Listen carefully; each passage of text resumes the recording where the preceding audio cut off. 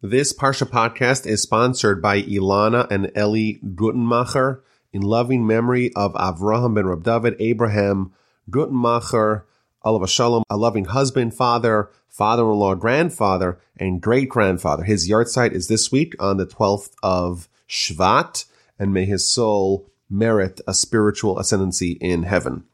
Parshas Beshalach has 116 verses and one mitzvah, and arguably it is the most action-packed one. The Jewish people are leaving Egypt, they're fleeing, they're going to be surrounded by their enemies by the Sea of Reeds, and of course there's going to be the great miracle of the splitting of the sea.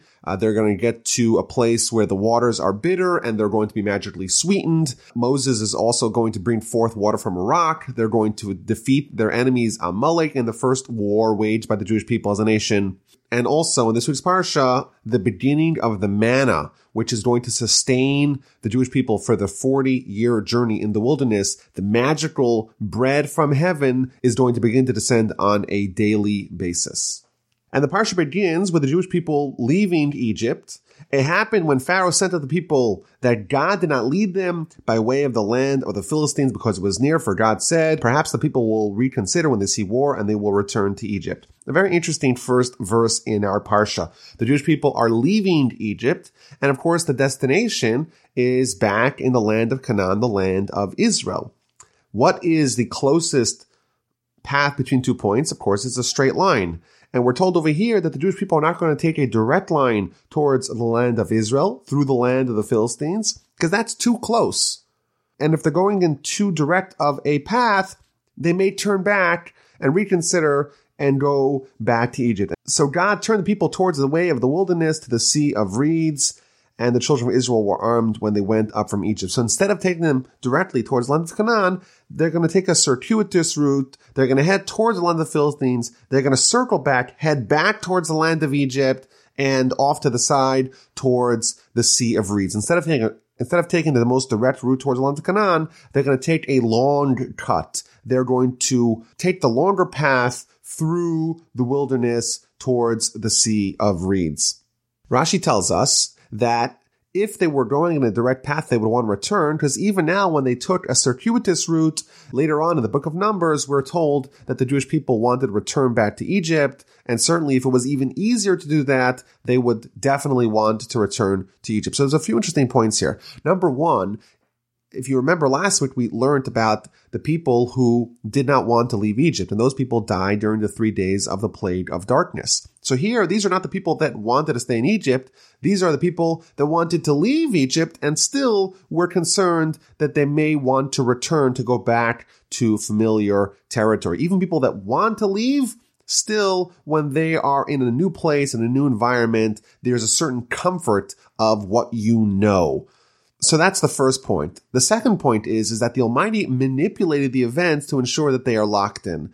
Because this is the right thing for them, and He knows that they're going to be scared in their new situation, He's going to kind of force their hand and compel them to stay on this path, even though they're going to have impulses to return. Now, the Midrash here tells us something else, which is somewhat interesting, that the Jewish people actually needed to stay in the wilderness for 40 years, because otherwise, when they get to the land of Israel, they won't be able to be fully immersed in Torah study. Our nation, after all, is going to stand for Torah study above all. And if the Jewish people right away, they get in the land of Israel, there's going to be a mad rush towards acquiring fields and vineyards, and people are going to be so consumed with that, and therefore they're going to abandon Torah study. However, the Almighty says, I'm going to make them go through the wilderness for 40 years. And for 40 years, they're going to live in a supernatural plane. They're going to eat the manna. They're going to drink water from a magical well that's going to follow them.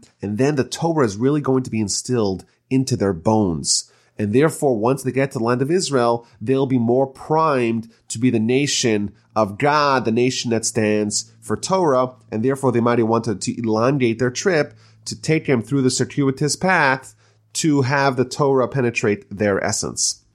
Now, as the people are leaving, we're told in verse 19 that Moses took the bones of Joseph with him because Joseph made everyone promise that when God takes you out, take my bones with you. This is somewhat of a little bit of an interesting anecdote that as the Jewish people are leaving, Moses is busying himself with recouping the bones of Joseph to take them with them to bury them in the land of Israel.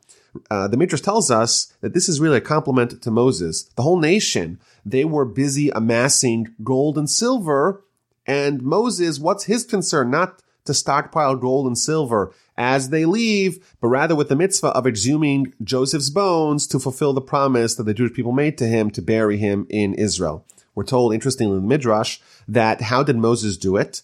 Joseph's bones were buried in a box at the riverbed of the Nile, and Moses wrote on a metal plate, Alei Shar, arise, O ox. He put that magical plate into the Nile, and the bones of Joseph floated to the top. That little anecdote is important because one of the Egyptians who ended up joining the Jewish people saw what had happened and went and grabbed that metal plate, and he would eventually use that to make the other ox of the book of Exodus, namely the golden calf, to facilitate that and have that come out of the fire later on in chapter 32 of Exodus.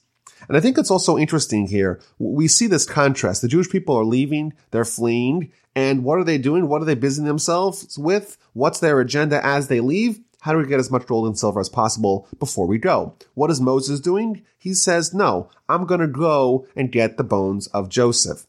And I think this is a nice image. Even if millions of people are doing one thing, you don't necessarily need to blindly follow. You have to do what you think is appropriate, given the time and circumstances.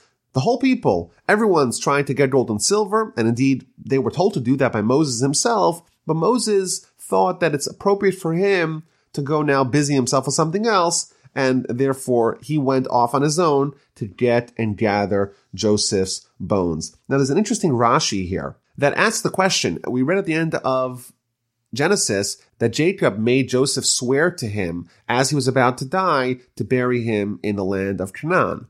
When Joseph was about to die, why didn't he do the same? Why did he not gather his children and tell them, when I pass, take my bones, go bury me immediately in the land of Canaan? Why did he only convey this to the Jewish people? When you leave, when the Exodus happens, then you take me out. So Rashi says that Joseph said that I was, after all, the viceroy of Egypt, and I had the ability to fulfill it. But my children, they will not have the ability to fulfill it. Egypt will not allow them to take my bones out, and therefore he only asked that the Jewish nation as a whole, when they leave, when they're redeemed by God, that they take me out of here. And I think this is a nice lesson for us as parents. When we make demands of our children, make them reasonable and things that they are feasible and things that are feasible for them to fulfill. If it's not feasible for them to fulfill, we should not be asking that for them. So they journeyed from Sukkos. They encamped in Etam at the edge of the wilderness. And verse 21 and 22, we're told what the environment that God created for them. Hashem went before them by day in a pillar of cloud to lead them on the way, and by night in a pillar of fire to give them light, so they could travel by day and by night. And God did not remove the pillar of cloud by day and the pillar of fire by night from before the people. The people were enmeshed, were ensconced by pillars of cloud by day, pillars of fire at night, and that did not cease. Before one went away, the next one was already present. The Midrash tells us that actually there were 7 different clouds, one on bottom, one on top, and one in each direction for a total of 6, and a 7th one that went ahead of the people that flattened mountains and filled in valleys and burnt and consumed snakes and scorpions, cleared the path for the Jewish people to walk without any troubles. And in fact, this pillar of cloud actually lasted for 40 years. The Talmud tells us that it was given to the Jewish people in the merit of Aaron. When Aaron died, it ceased, but immediately returned in the merit of Moses. So essentially, for the next 40 years, the Jewish people are going to be enveloped by these magical clouds by day, magical pillar of fire by night, and that will enable them to travel by day and by night. Why were they traveling by day and by night? Why don't they travel just by day and rest at night? So there's a few answers given. Some of them are that right now they're about to go to Sinai to get the Torah. And that is so critical to not have too much of a break. The Jewish people are leaving Egypt. They're having the Exodus, but that in itself is incomplete. The goal of the Exodus is not just to be free, but it is to be free from Egypt and to be subjugated instead to God. How does that happen? How do we become subjugated to God? That is via Torah, which we're going to get at Sinai. And therefore, we want to expedite the process from the Exodus to Sinai, and therefore they traveled by day and by night. Alternatively, one of the other answers given by the commentators, the reason why they traveled by day and by night is because they wanted to goad Pharaoh into pursuing them. Pharaoh is still under the impression that the Jewish people are going for 3 days and coming right back. Of course, that's not happening. We are out and we're not coming back, but we want you to pursue so that we can have the tremendous miracles at the Sea of Reeds. Chapter 14 begins. God tells Moses, tell the Jewish people, let them turn back and encamp by Pi Hachiros, between Migdal and between the sea, in front of Baal Zephon. Baal Zephon is one of the Egyptian pagan gods, and you should encamp opposite it by the sea. So God's telling Moses the specific place where the Jewish people should go right now, which happens to be opposite the idol. And then Pharaoh will say that the Jewish people are imprisoned. They're trapped. They're locked in. They're confused. They don't know where to go. And that will allow me, says God, to strengthen Pharaoh's heart. He'll pursue you, and I will be glorified through Pharaoh and his entire army. Everyone will know that I am Hashem. So this is interesting.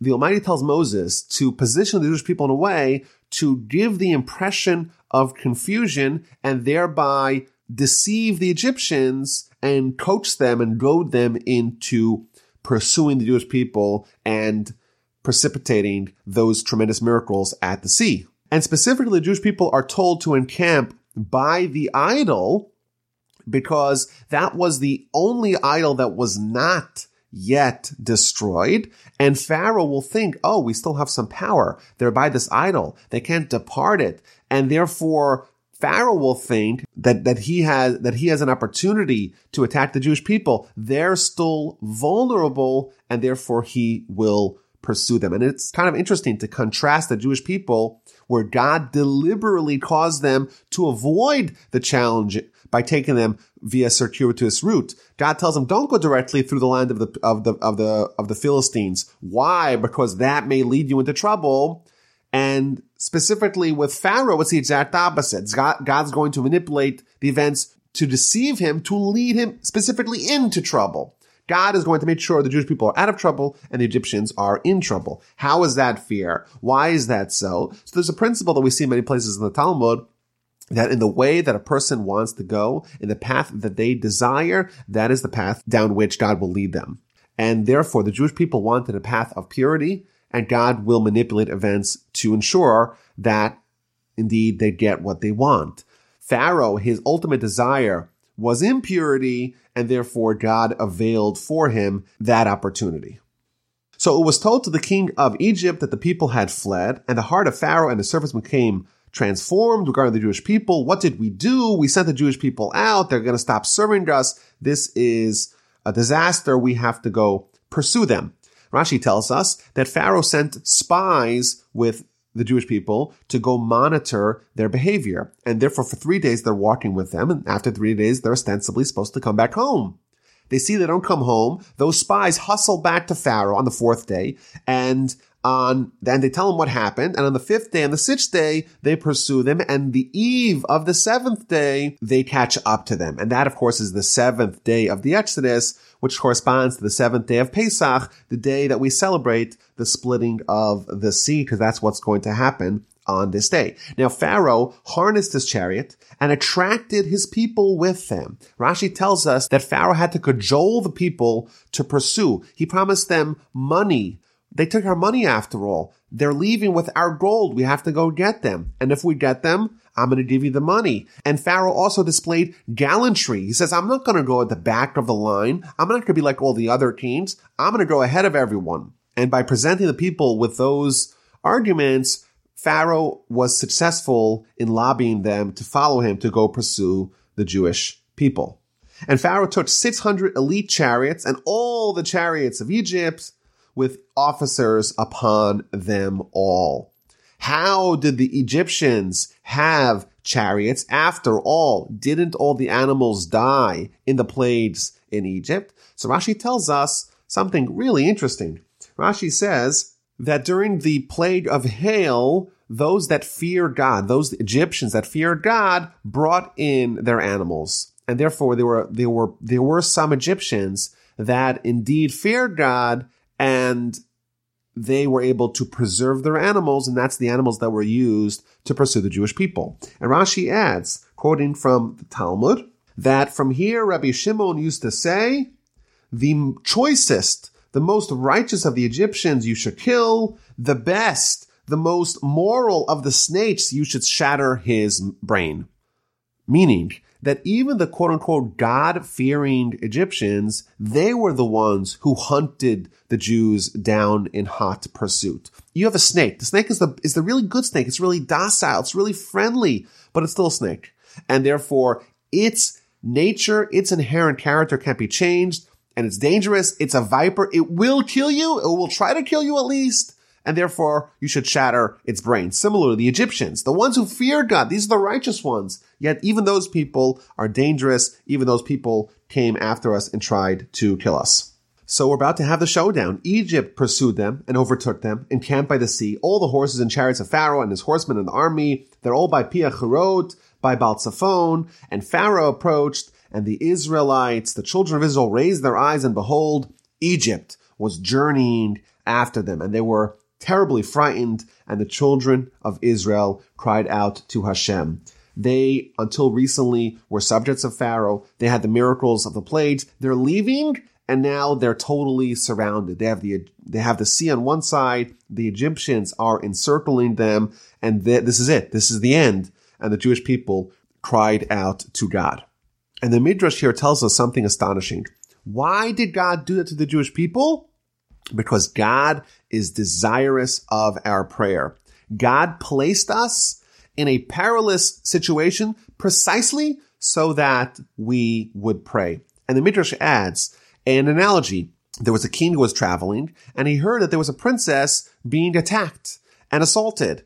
And right away, he ran over and saved her. And he liked her, and eventually married her. And he wanted her to talk to him and to speak to him, but she didn't want to talk to him. So what did the king do? He created a false attack, and he hired quote-unquote robbers to go attack her again. And once again, once the robbers attacked her, she again cried out to the king. And the king again came in to save her. So too, the Jews in Egypt, they were subjugated to Pharaoh, and they cried out to God. And God said, okay, I'm going to take you out. They take him out, and God takes them out.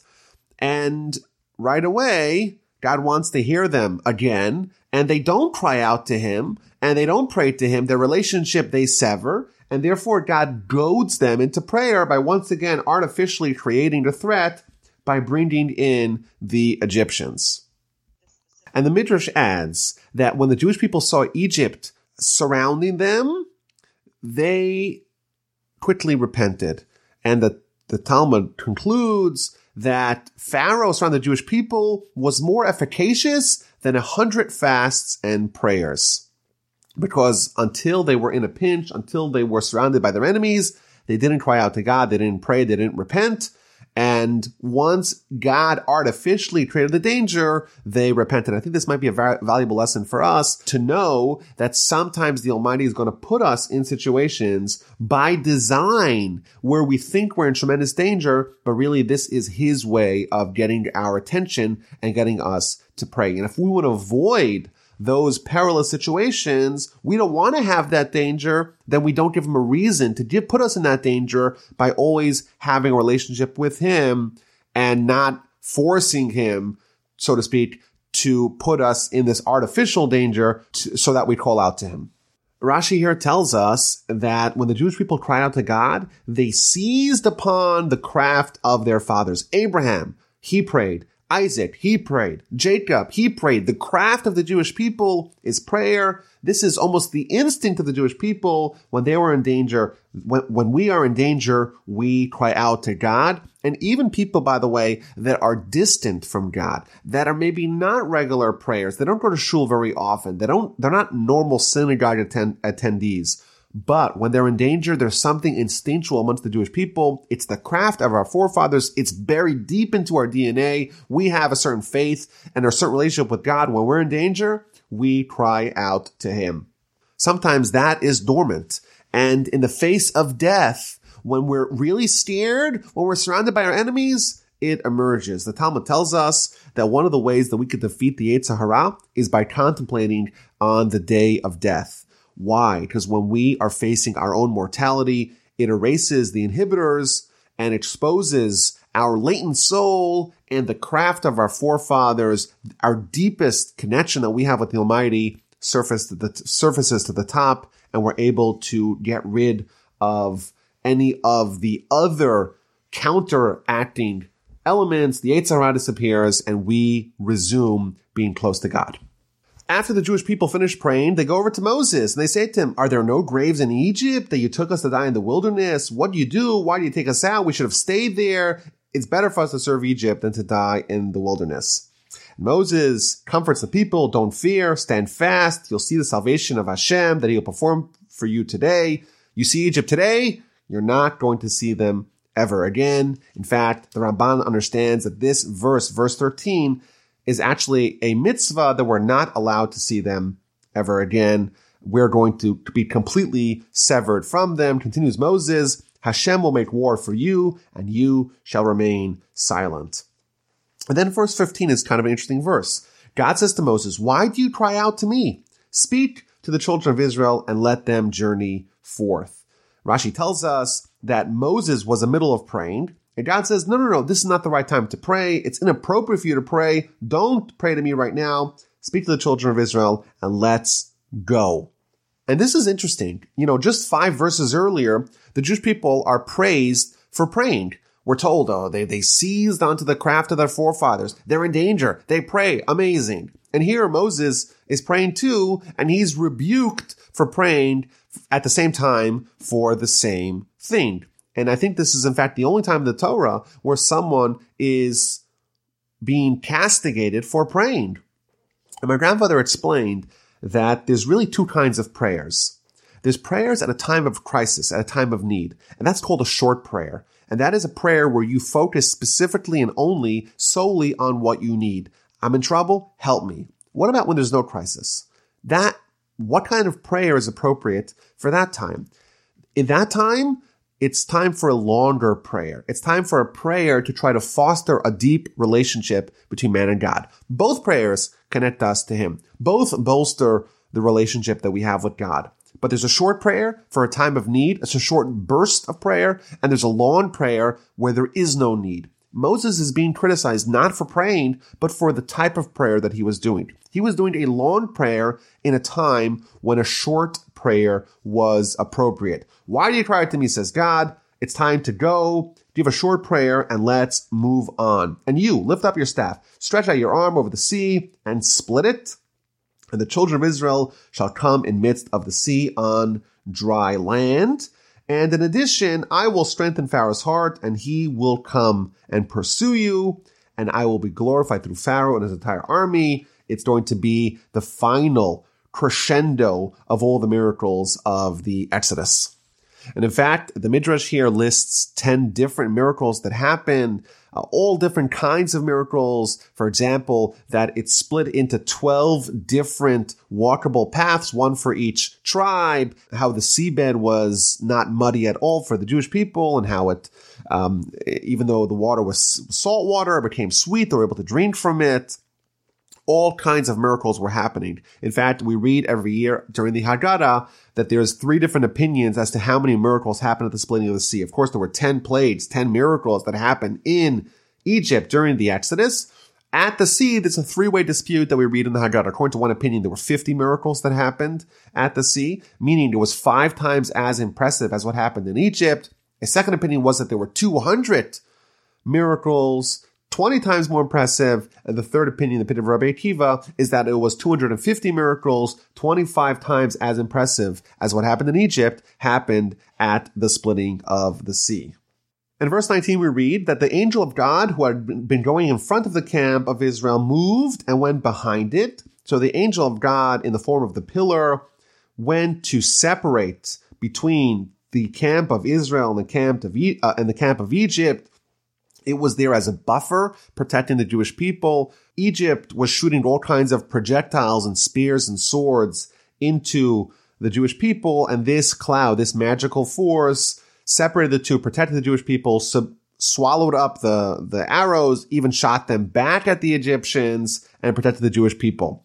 Rashi points out that it says the angel of God, it says Malach Elokim, the angel of God, in the name of God that connotes judgment. It says Rashi that the Jewish people were amidst judgment. Would they be saved? Would they not be saved? Are they worthy of the miracles? Are they not worthy of the miracles?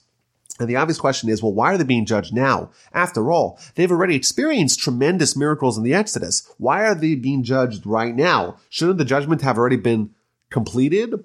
And the answer is that every progressive, successive stage requires a new evaluation. Jewish people are about to experience something never seen before in history, never to be repeated, a miracle of incredible proportions. And even though the miracles of Egypt they experienced, they were worthy, they were judged for that level, now they need to be judged for the next level. They're going to be upgraded now. And therefore, it's a question, are they worthy? Are they not? And we're told, of course, the answer is that they are worthy. It came between the camp of Egypt and the camp of Israel, and there was a cloud and darkness while it illuminated the night. There was cloud and darkness for the Egyptians. There was light and illumination for the Jews, and the two camps were separate from each other for the entirety of the night. Rashi quotes a midrash. The midrash tells an analogy, a story of a person who was walking with his son, and a group of bandits came to attack him. So he takes his son from in front of him and puts him behind him to protect him from the bandits. And then a wolf came from behind and he put him in front of him. And then from one side came a wolf, and then from the second side came bandits, and he put him on top of him. Similarly, the Jewish people, they're surrounded surrounded in all sides by God, and God is protecting them at every step of the way. And I think this analogy goes somewhat deeper. Here in the analogy, it's an analogy of a father and a son. Here, at this point, at this juncture in history, we're being upgraded to being like the children of God, and God's going to protect us as a father would protect his child. And Moses stretched out his arm over the sea, and Hashem moved the sea with a strong easterly wind the entire night, and he turned the sea into damp land, and the water split. The children of Israel came within the sea on dry land, and the waters were a wall for them on their right and on their left. Rashi tells us something interesting, that not only did the waters of the sea split, but all the waters in the entire world split at that time. Now, it is interesting that there's these ferocious, strong winds the entire night. Why are there winds the whole night before splitting of the sea in the morning? And the answer that the commentaries tell us is that this is a pattern that we see throughout all the miracles that happened, that a miracle, after all, is going to create a theological problem. One of the rules of our world is that free will has to exist. And the Almighty is not going to do something that is going to counteract the ability of people to have free will. Well, what happens when there's a miracle? When there's a miracle, and there's no way to attribute the miracle to anything besides for God intervening, well, that's going to counteract people's ability to make free will choices. They can no longer deny the existence of God and his intervention for the people that he's doing the miracle for, and therefore free will is now going to be limited. And therefore the pattern is that God is going to minimize the miracle and give all kinds of other ways for someone to answer and to explain the phenomenon that was the miracle, and therefore leaving the door open for heresy and preserving the integrity of free will. Of course, God split the sea. And of course, it's really hard to deny that miracle. But what if someone really, really wants to deny the miracle? You know what they would say? they'd find a way out. They'd have something to hang their hat on. They would say, you know what? There was a wind. There was a tornado. There was a hurricane. And sometimes when a tornado hits the sea, it actually does clear out some of the water. And when a hurricane happens, it changes the tides and it causes all kinds of unusual phenomena to happen. And that's what really happened.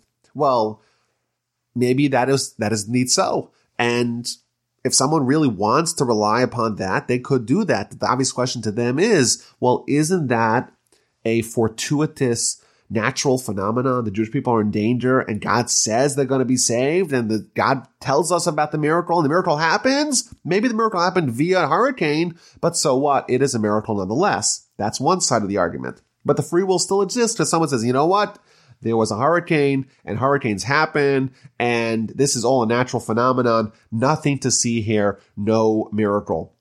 Some of the commentators add that once the temple was built, or at least the altar was built, there was a magical godly fire that kept the fire on top of the altar lit at all times. However, nonetheless, the Jewish people would always put wood on top of the altar, on top of the pyre, to give the impression of a miracle not happening. Even though it was a miracle, but the miracle is minimized by us, so to speak, contributing by adding wood to the fire. So the Jewish people are walking amidst the sea, and Egypt makes the foolish decision to pursue them. Every horse of Pharaoh, his chariots, and his horsemen, all in the midst of the sea. And it happened at the morning watch that Hashem looked down on the camp of Egypt with a pillar of fire and cloud, and he confounded the camp of Egypt. He removed the wheels of the chariots and caused them to drive with difficulty. Egypt said, I shall flee before Israel, for Hashem is waging war for them against Egypt. On one hand, there was a pillar of cloud. On the other hand, there was a pillar of fire. The cloud made the floor under the Egyptians like clay. The fire made it like fire, and the hooves of their horses fell off, and they got derailed, and it became evident to all that the Almighty is waging a war for the Jewish people against the Egyptians. Hashem said to Moses, stretch out your hand again over the sea, and the waters will descend back upon Egypt, upon its chariots, upon its horsemen. Moses stretched out his hand over the sea, and towards morning the waters went back to its power as the Egyptians were fleeing towards it, and Hashem churned Egypt in midst of the sea. So here you have, in one scene, you have the Jewish people walking in dry land amidst walls of water on each side. In that very same sea, you have the Egyptians that now the water is washing over them and churning them, shooting them up, shooting them down, shaking them like a canister, and they are being destroyed. To such a degree, the water came back and covered the chariots and the horsemen and the entire army who were coming behind them in the sea, and there remained not a one of them. Some of the commentaries read this as there remained only one, only Pharaoh survived. Only Pharaoh survived to tell the tale and to share these amazing stories to his people. The children of Israel were on dry land in the midst of the sea, and the water was a wall for them on their right and on their left. Again, that is repeated, this tremendous miracle that the waters turn into walls around the Jewish people. And again, simultaneously, the wind is affecting the water on one part of it to be dry for the Jewish people, to have these walls of water on each side. And simultaneously, the wind is causing the waters to crash down on the Egyptians in the very same sea.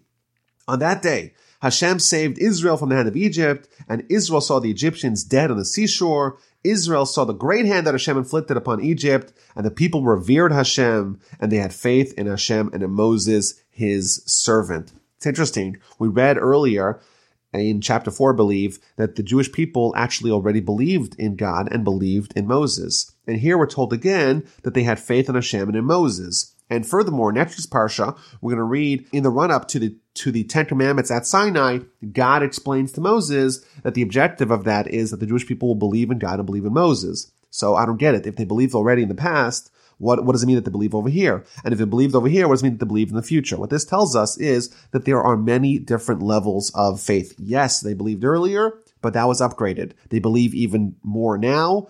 And even though they believe now, their belief will intensify and deepen later on at the revelation at Sinai.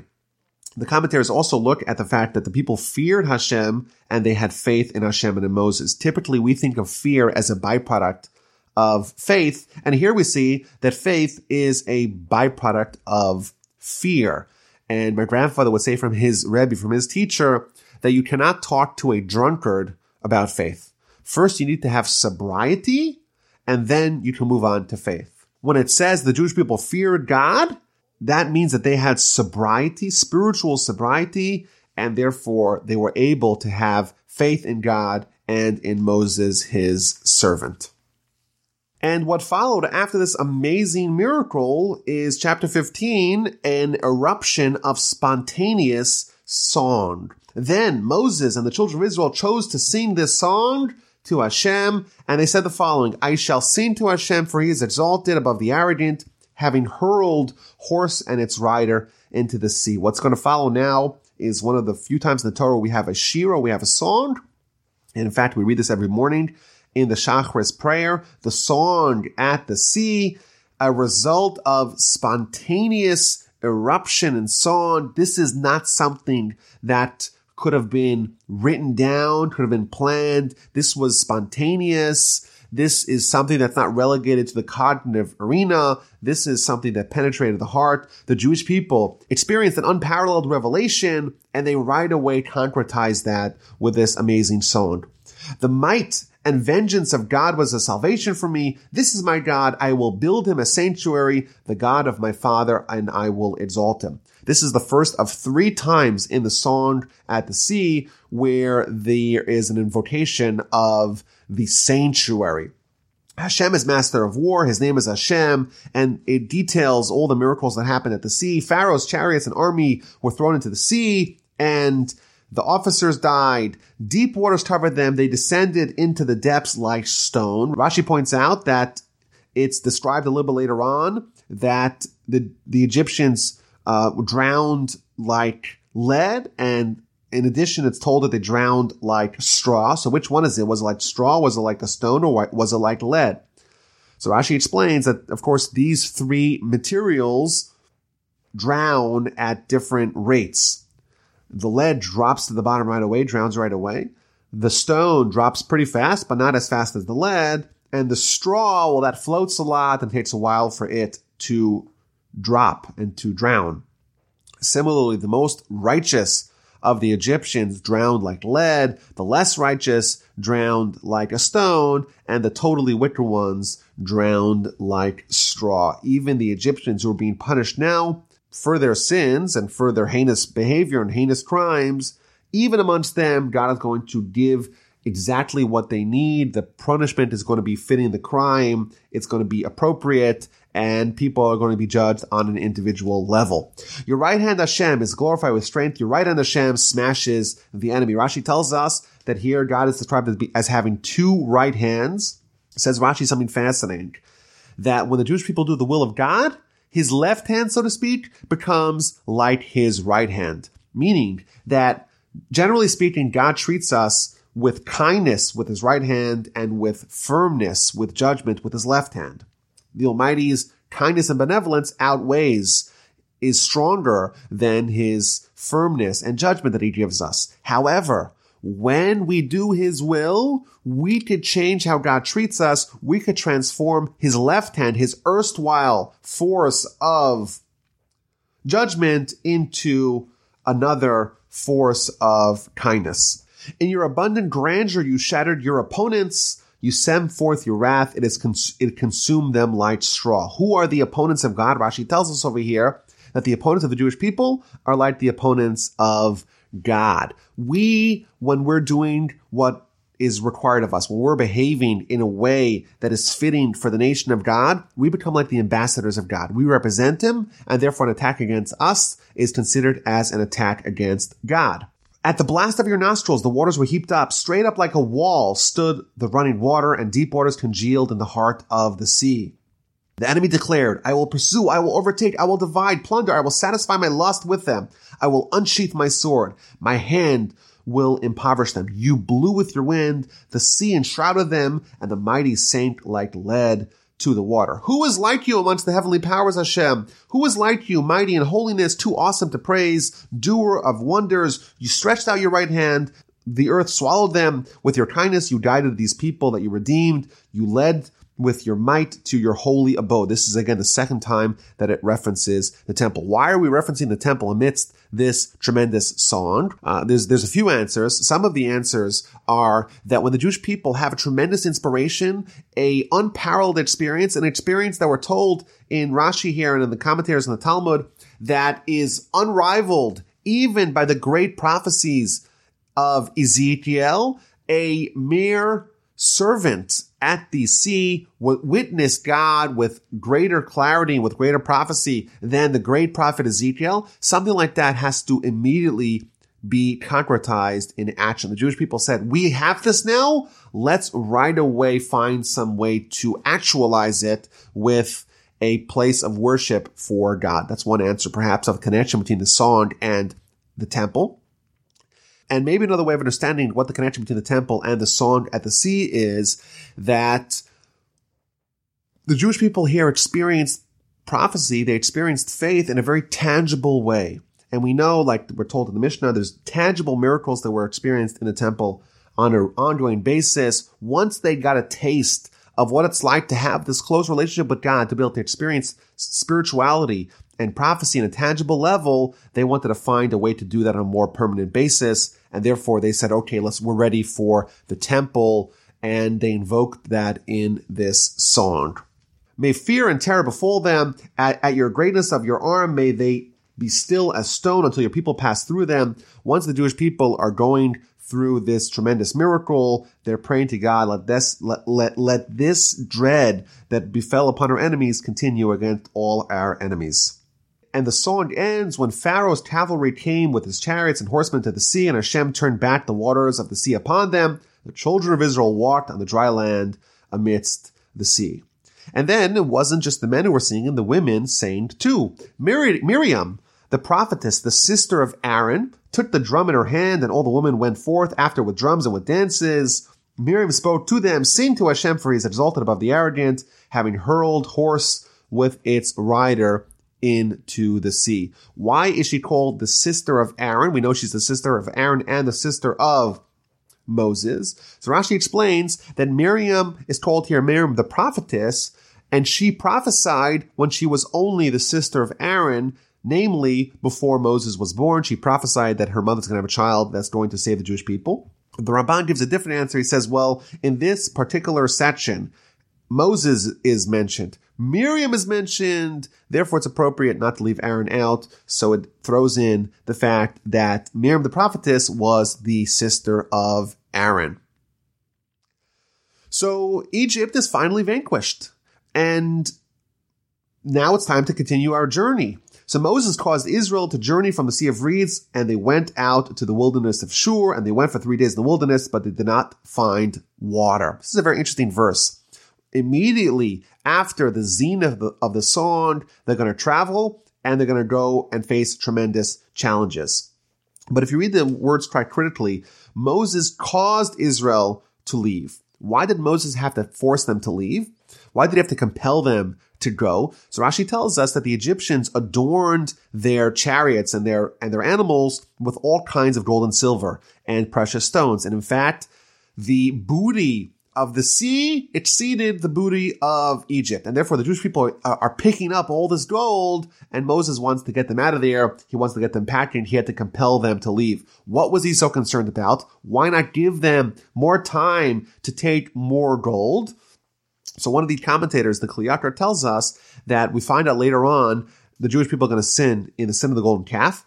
And our sages tell us that the reason why they sinned is because they had an overabundance of gold and silver. And therefore Moses was worried of the spiritual tarnishment that's going to result from having too much gold and silver. So he wanted them to leave, take some, okay, but let's go, let's head out. And they travel for 3 days, and they don't find water. And this is interesting. Precisely one verse after the tremendous, exultant, exuberant song, they are faced with an absolute existential thirst, 3 days with no water. This is sort of a jarring transformation from this tremendous heights, and now there's 3 days with no water.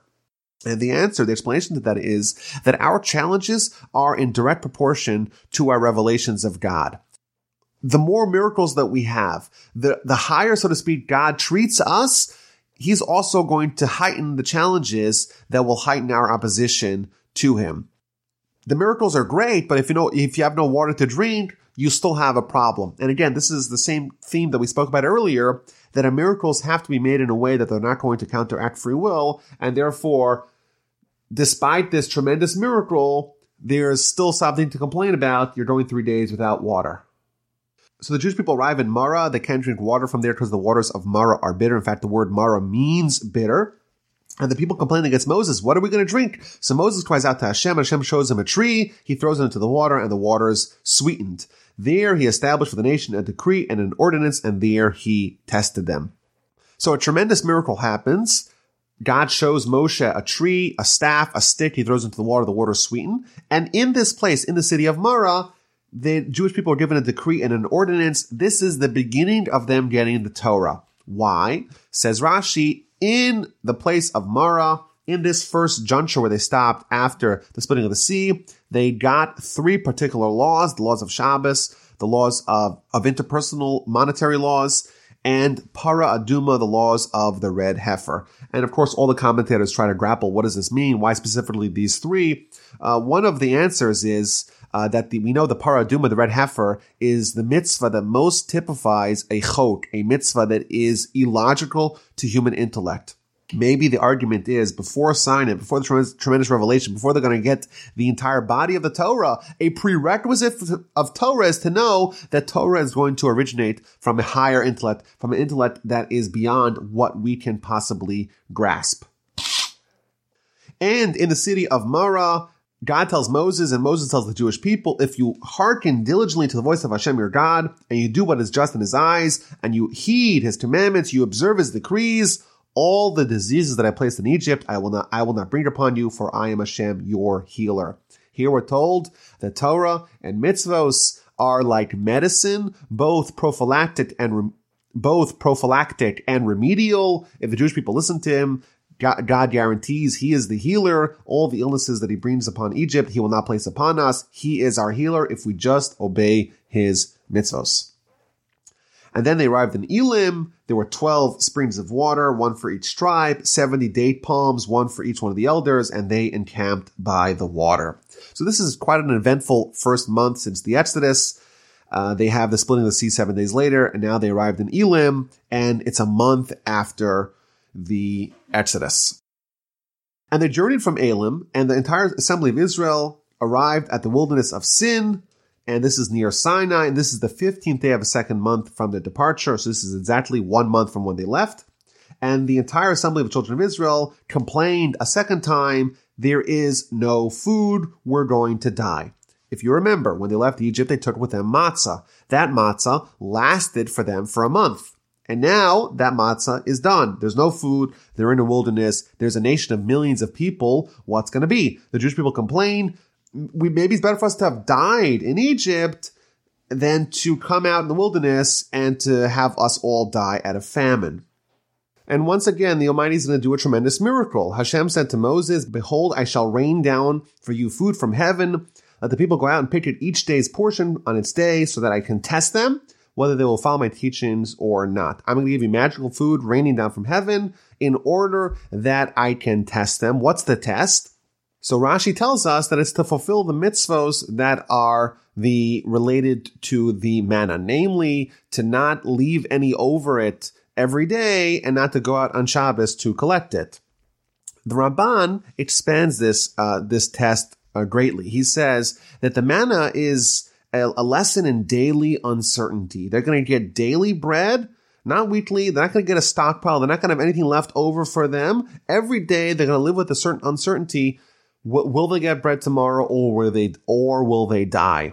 And that is a tremendous miracle. You know, if you have food for today, it's great. But if you're concerned about what's going to be for tomorrow, that's very difficult. And the Talmud tells us that in order for someone to have real, complete, true faith, they have to rely on God, not only for today's food, but tomorrow's food, even if there are empty cupboards. And that's a tremendous test, says the Ramban. The test is will the Jewish people be able to bear living a life where each and every day they're totally 100% reliant on God? The food they're going to have today, they cannot save it for tomorrow. If you save it for tomorrow, it's going to rot. There's no way to be pragmatic about it. There's no way to have a nest egg of safety. Each and every day, you are relying on God. The Talmud tells us that the students asked Rabbi Shimon Bar Yochai, why did God not give once a year to the Jewish people manna? Why is it every single day? And he tells us an example of a child who gets his food from his father, who's the king, and he gets the food once a year. So what happens? Every year he comes to his father, the king, and asks for food, asks for his sustenance, asks for his stipend. And that's their only connection. There's a minimal connection. Whereas if the king says, I'm going to give it to you every single day the child has to have a connection with God. So too, the Jewish people, every day they're going to get manna from heaven, and every day they're going to have a special connection between themselves and the Almighty. And again, this is the second time we've seen in our Parsha a comparison brought down by our sages connecting the Jewish people to God as children to a father. So this is the manna. Every day they're going to get a portion of manna. On the sixth day, on Friday, they're going to get a double portion. And at night, then they get the quail, the meat that they're going to get to eat, bread in the morning, manna in the morning, and meat at night. So Moses gathers the people and conveys this amazing message. I heard the complaints. I'm going to give them the manna. And evening the quail ascended. In the morning, there was a layer of dew surrounding the camp. And each person, each family had like a gift wrapped, dew on bottom, dew on top, and manna in between, a tremendous miracle covering the entirety of the camp. Thin, frosted, magical, white manna. The Jewish people don't know what it is. They say manna. They say manhu. What is it? Which is the name of manna in Hebrew is man. What is it? And Moshe tells them, this is what you should gather. Bring it home. Take as much as you need for your family. Each one in accordance to what they have in their family. Bring home. Some people brought home a lot. Some people brought home a little. And magically, it did not matter. Whatever you brought, it doesn't matter. In the end, the people brought less were not lacking. The people brought more had nothing extra. Each one got exactly what they need for that day and that day alone. And the Ramban here tells us a little bit more about the manna. The Talmud tells us that the manna is compared to lechem abirim. What does that mean exactly? It's somewhat of a question. According to one opinion of the Talmud, it means this is food of the angels. This is the food that the angels, the ministering angels of God, eat. And according to the other opinions, they say, well, angels don't eat anything. And therefore, what it means is that this food would be subsumed into your body. And the word avirim is from the word avarim, which means your limbs. This food would totally get swallowed up into your limbs. You wouldn't need to go to the bathroom for it. There's nothing extra. Everything that you had was precisely what you needed, no more and no less. So this is an incredible thing. For 40 years, the Jewish people are going to be sustained with daily manna from heaven. And this is not just one isolated miracle. Think about it. This is a nation of millions of people with several meals a day. Even if you assume it's only 2 meals a day, we're talking about billions and billions and billions of meals served over the course of 40 years, a tremendous, unparalleled, and unprecedented miracle. My grandfather would tell us that manna was like spiritual food. It's food of angels. If we were to eat it, we would stay hungry. It was spiritual nourishment divested of any physical entrapments, and therefore it would be very hard for us beings, the people who are not saved by God, the people who are not on the level of prophets, so to speak, witnessing these tremendous revelations at the Exodus by Egypt, at the splitting of the sea, we'd have a hard time appreciating the sublimity of this tremendous food. And Moses conveys to the people the instructions. You cannot eat leftover. You cannot leave any leftover for the morning. Some people didn't obey. Who are those people? Those are the same people who caused trouble in Egypt, Dasam and Aviram. They left over into the morning and it became infested with worms and it stank. And Moshe got angry at them again. And this is something that you have to rely upon day by day. You cannot save for tomorrow. They gathered it in the morning. Each morning, each man according to what you need. And when the sun arose, it melted. It turned into streams and rivers of manna that animals would eat from. And even the nations of the world who would catch and trap and consume those animals would be able to taste a little bit of the flavor of the manna. And on day 6, a miracle happened. A double miracle, a double portion of manna, twice the amount of daily allotment that the Jewish people got every day, they got on Friday. And they quickly came to Moses. What does this mean? And Moses explains, this is what Hashem had spoken. Tomorrow is a rest day, a holy Shabbos for Hashem. Do what you want, bake what you want, cook what you want, prepare for Shabbos, because tomorrow you're not going to get any manna in the fields. You got a double portion today, one for today and one for tomorrow. In fact, until this day on Shabbos meals, we have 2 loaves of bread, 2 challahs that we have on our table as a remembrance for the double portion of manna for the 40 years in the wilderness. On this day, the food that you keep over from one day to the next will not stink, will not spoil, and will have no infestation. This is Shabbos. You eat for today, and you have enough for tomorrow. And tomorrow, don't go out. If you go out, you're not going to find any. And of course, there were some people that went out, and they did not find any. And Hashem tells Moses, how long will these people continue to sin? How long will you refuse to obey my commandments and my teachings? Hashem has given you the Shabbos. This is why he gives you on the 6th day a double portion. Stay in your place. Don't leave your place on the 7th day. And the people rested on the 7th day. And according to the Rambam, in fact, this is the mitzvah of the Parsha. Like we mentioned at the beginning, there's only one mitzvah in this Parsha, and that is the restriction against leaving the domain on Shabbos. You're only allowed to walk up to 2,000 amos, 2,000 cubits outside of the encampment. You cannot walk out anymore. Rashi says that's not a mitzvah from the Torah, that's a rabbinic mitzvah, and this is the attribution is the verse, but it's not a Torah-idic mitzvah. And the Midrash tells us here that the people actually got nervous. They got a double portion on Friday. That sounds like an amazing bounty, but they're worried that there's a disruption of the normal pattern. Maybe it's not going to come again. Maybe this is it. And Moses reassured them, don't worry, this is a special thing for Shabbos. It's going to come again on Sunday with a single portion of manna.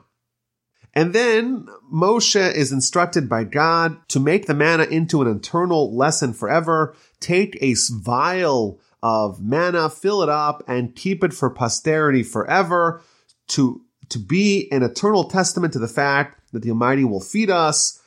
And indeed, they kept it for centuries to remember that this is the food that God served us in the wilderness when he took us out of Egypt. Rashi tells us in the times of Jeremiah, the Jewish people were not studying Torah sufficiently, and Jeremiah castigated the people. Why are you not studying Torah sufficiently? And they said to them, well, who's going to feed our family?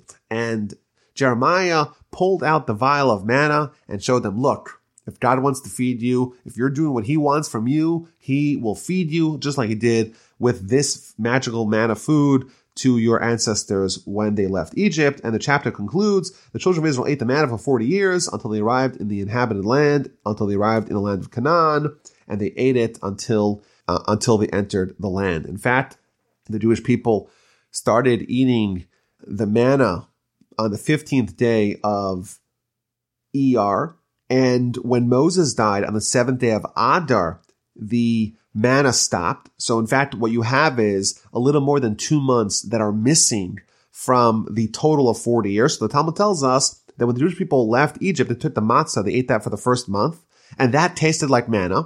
So really the manna started when they left from Egypt. And the Talmud also tells us that after Moses died, that particular day's manna lasted them from the 7th day of Adar until the 15th day of Nisan, thus bringing the total time when the Jewish people ate manna, either real manna or matzah that tastes like manna, to exactly 40 years to the day. And chapter 17 begins with another crisis. They travel from the wilderness of Sin. According to the journeys, they landed in a place called Rephidim, and again, there is no water. Again, the Jewish people complaining, what's going to be? Do you want us to die? And Moses cries out to God, what shall I do? These people, they're going to stone me.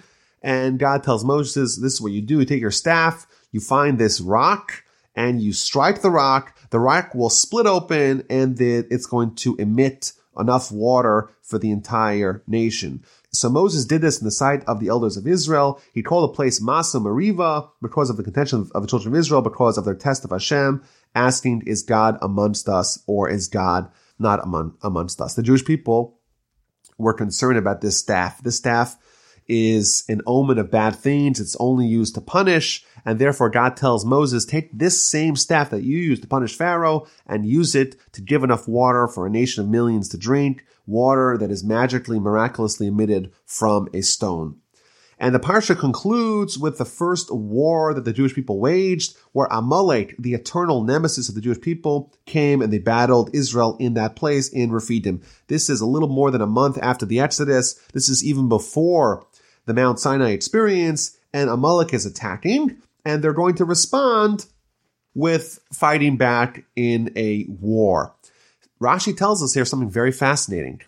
Why is there a juxtaposition of the episode of Rephidim where the Jewish people are complaining they don't have enough water? The Jewish people are wondering, is God with us or is God not with us? Why is that juxtaposed to the episode of Amalek? So Rashi tells us the Jewish people were wondering, is God with us? Is God not with us?